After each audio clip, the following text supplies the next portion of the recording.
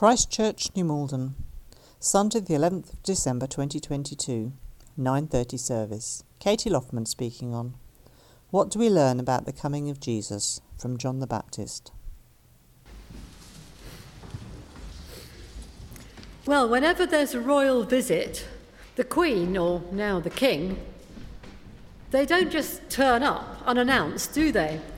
There are weeks or maybe months of preparations beforehand. People go ahead of her to make sure that everything is prepared just the way she likes it. And everything is scrubbed clean and painted up new. And so as a result, we've got this saying that the Queen probably thinks that the whole country smells of fresh paint. Well, that's what John the Baptist was doing for Jesus. He was... Can we have the previous slide? Sorry. What John the Baptist... Thank you. That's what John the Baptist was doing for Jesus. He was sent ahead to prepare God's people for the coming of the Messiah. He didn't paint over the wilderness or anything, but he inspired people to clean up their hearts and freshen up their lives so that when they met Jesus, they'd be ready, with their hearts open in anticipation, ready to turn to Jesus, ready to be part of his kingdom. Jesus was born in Bethlehem, as we know, on the first Christmas day. But 6 months before that, another baby was born, Jesus' cousin, John. John's mother was Elizabeth, who was related to Mary, and she and her husband couldn't have children.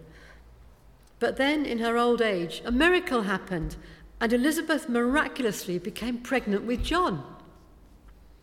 Luke's account of the way that happened, what we heard in the reading, has a lot of similarities with Abraham and Sarah, when they were told that they were going to have a baby that turned out to be Isaac. Both Abraham and Sarah and Zachariah and Elizabeth were important couples with high status jobs, both living a good life close to God. Yet for both of them, that was undermined by this deep sadness in their life of not having any children.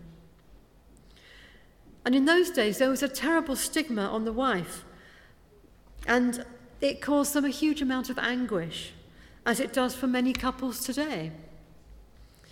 Both Sarah and Elizabeth were well past childbearing age, and it had just never happened for them. Then suddenly, a mysterious visit. Abraham and Sarah were at home when 3 men appeared at their tent, who turned out to be God. And Zachariah was in the temple in the Holy of Holies, when none other than the angel Gabriel appeared with a message. Both Abraham in his tent and Zachariah in the city were told that they were going to be dads. What a miracle! Abraham was 99. And Zachariah was getting on too.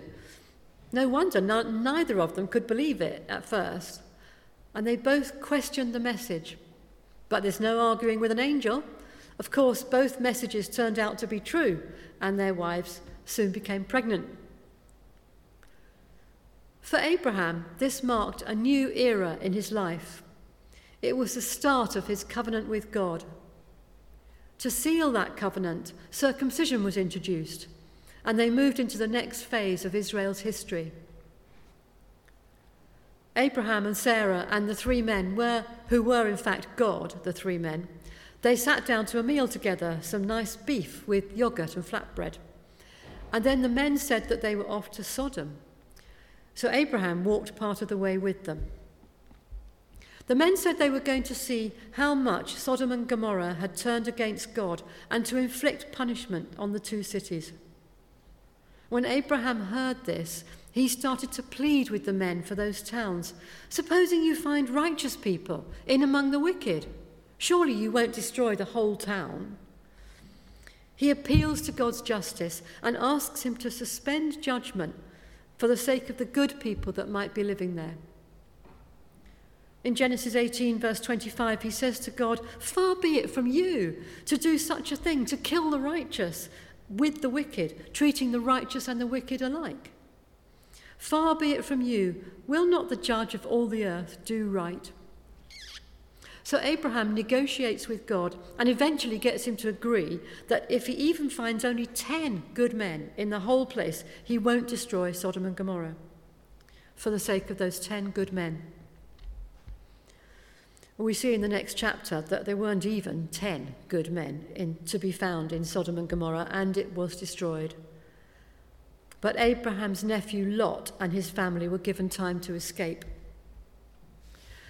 So Genesis links the prophecy of Abraham and Sarah's miraculous baby with this message of judgment and salvation.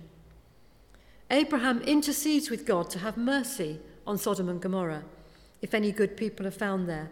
And by doing that, Genesis hints at the role of Abraham's descendant, Jesus, who intercedes with God for us, because he is the one good person for whose sake many can be saved from judgment. So what about John's birth? Zechariah is doing his job, working in the temple. He too was interceding with God, burning incense in the Holy of Holies on behalf of all the people who were praying outside. Then Gabriel appears and gives him the news that he and Elizabeth will have a son. This is what Gabriel says about that son. He will turn many of the people of Israel to the Lord their God, and the disobedient to the wisdom of the righteous, to make ready a people prepared for the Lord. That was John's role. And this is what Sodom and Gomorrah didn't have, a missionary to prepare the people for God. Sodom and Gomorrah lived their wicked lives with no regard for God and came under God's judgment despite Abraham's pleading. But this time, there is judgment coming, but Zechariah and Elizabeth's son, John, will give the people a chance to turn back to God and be saved. He will prepare the people ready for the Lord. This time, people can be saved. 6 months later, still in the same chapter, Mary, pregnant with Jesus, visits Elizabeth and sings the Magnificat. That's a song of judgment tempered with mercy, of punishment and salvation. John's message was not one of justice and salvation. That was for Jesus to proclaim. John's role was to prepare the way for that, to turn people back to God before judgment comes. So what's the significance of these similarities? Luke wrote it like that to draw our attention to something about Abraham's story. But what? Well, it's this. Sarah's pregnancy marked the start of a new phase in Israel's history and began a covenant with God. Then Elizabeth's pregnancy, 3,000 years later, marks the end of that phase. The parallels between the two accounts tells us that another new era is about to begin. Jesus confirms that later in the Gospels when he's talking to John's disciples. He is the new wine in new wineskins. He is the bridegroom at the wedding. A bride and groom commit themselves to each other, and their relationship moves into a new phase. And in the same way, God's relationship with his people is moving into a new phase as well. A new commitment, a new covenant, where mercy and forgiveness are freely available to those who turn to God. Turn to God now will be John's message.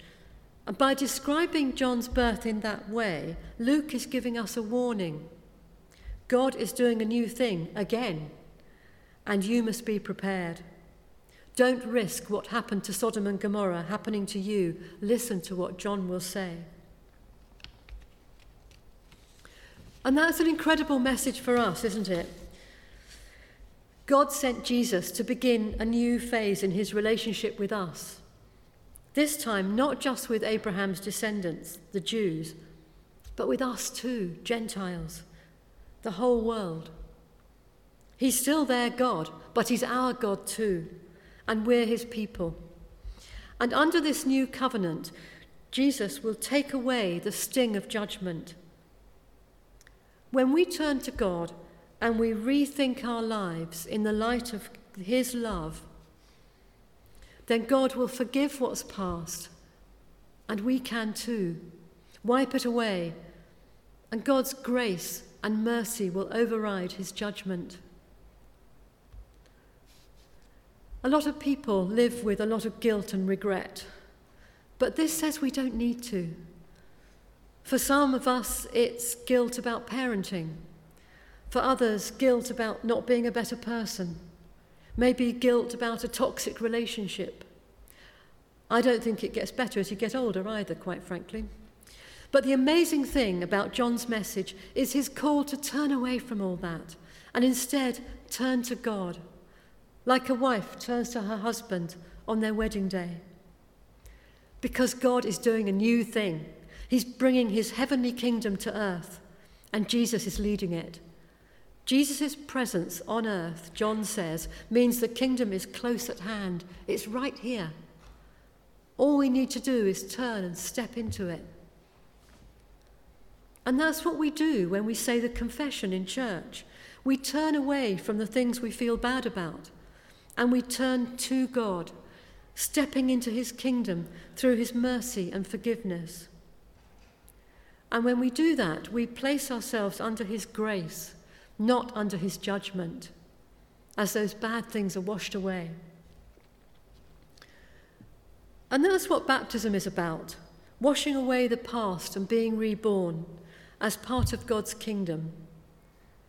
The people who came to John were baptized as a sign of their recommitment to God and God's new commitment to them.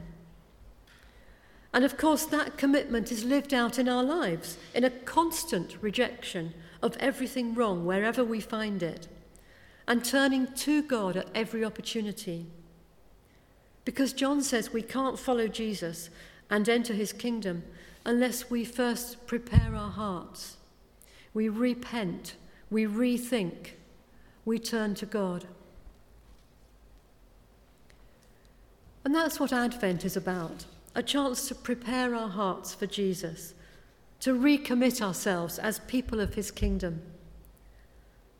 Luke gives a prophecy from Isaiah and about John's message. In the desert, someone is shouting, "Get the road ready for the Lord. Get rid of every obstacle. Make the way clear for his saving power."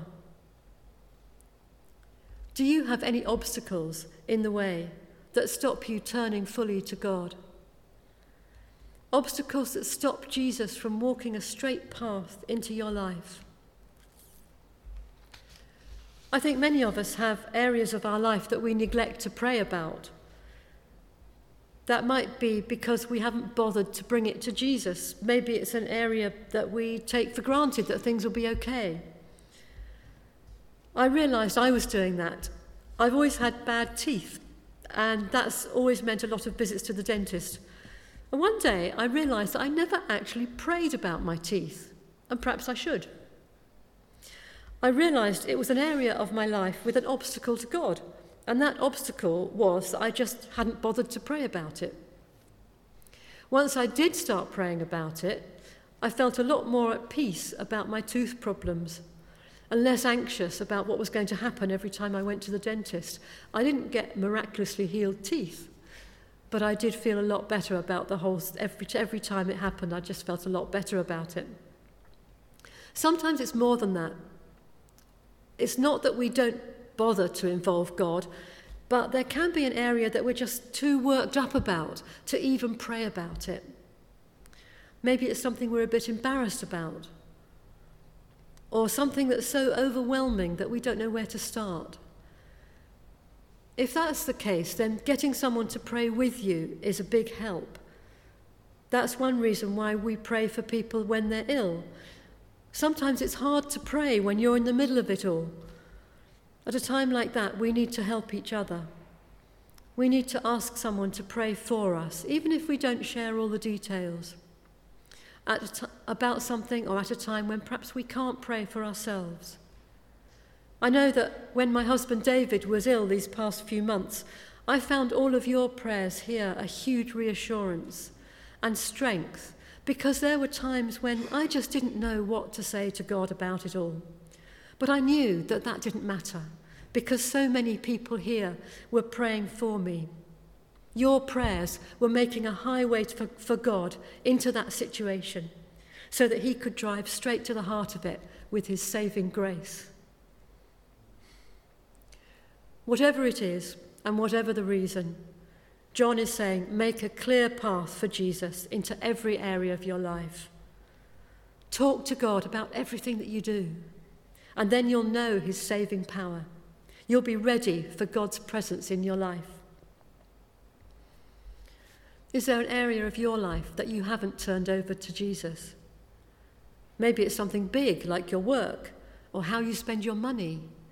Or maybe it's something smaller, like your plans for Christmas. What is it that stops you bringing Jesus right in? We need to pray about what those obstacles are. For each of us, they'll be different. And this is something we have to do every day, a constant clearing away of obstacles. Growing in our faith is recognizing where those areas are, seeing the obstacles and deliberately turning them round to face Jesus, so that we're totally open to his grace, his love and forgiveness. So that's some of the things that John the Baptist tells us about the coming of Jesus.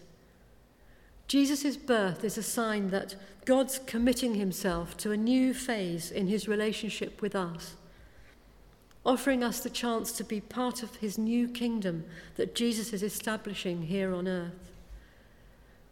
And that we must prepare ourselves to be part of that kingdom by clearing a straight path for God into every area of our lives, not just once, but every day. And especially now, in Advent, this time of preparation.